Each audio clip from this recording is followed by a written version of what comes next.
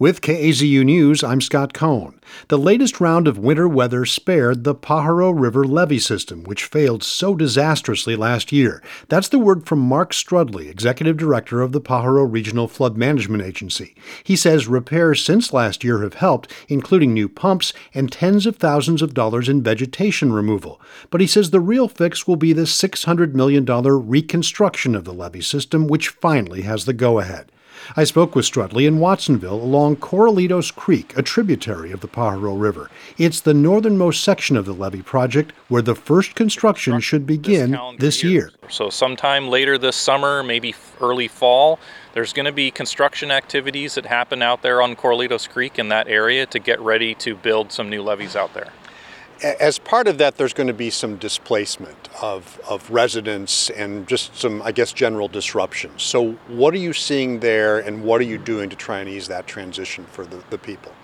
Yeah, it's unfortunate that some of the pattern of planning in this area has put a few structures just too close to these creeks to not have to move those structures in order to build this new levee system.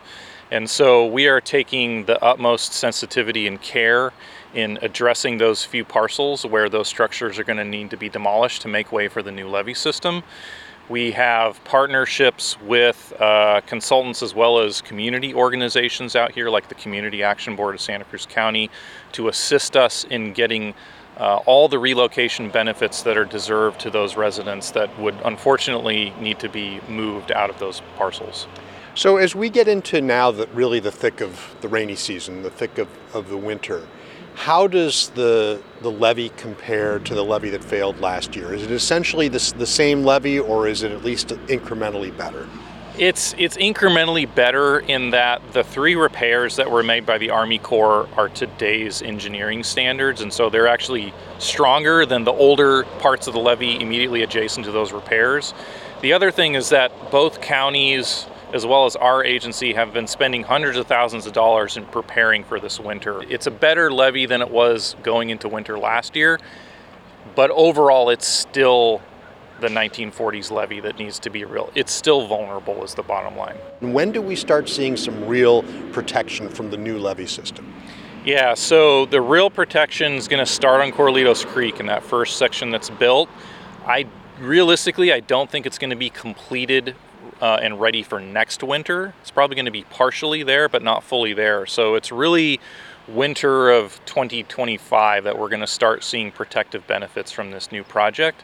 The great news is that AB 876, which was Laird's and Speaker Rivas's bill that was passed late last year, that gave us those exemptions from state permits and environmental review under CEQA, and it will take what is ultimately a 10 to 12 year project in total, probably shave it down into the 5 to 8 year range. Do you finally now see some light at the end of the tunnel? I do. I see light at the end of the tunnel, but the flip side of the coin is that we're in a race against time. So we're speeding up these schedules for these large projects.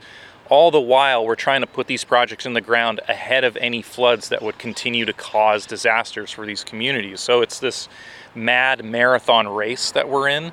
The silver lining is that these projects are coming. These projects that everyone's been waiting for decades and decades, they're happening. The construction is happening starting this year, so it's great news. That's Mark Strudley, Executive Director of the Pajaro Regional Flood Management Agency. His agency is one of several, along with the state and Monterey and Santa Cruz counties, being sued by hundreds of residents and businesses for allegedly not doing enough before last year's floods. Strudley declined to comment on the pending cases. In Watsonville, Scott Cohn, KAZU News.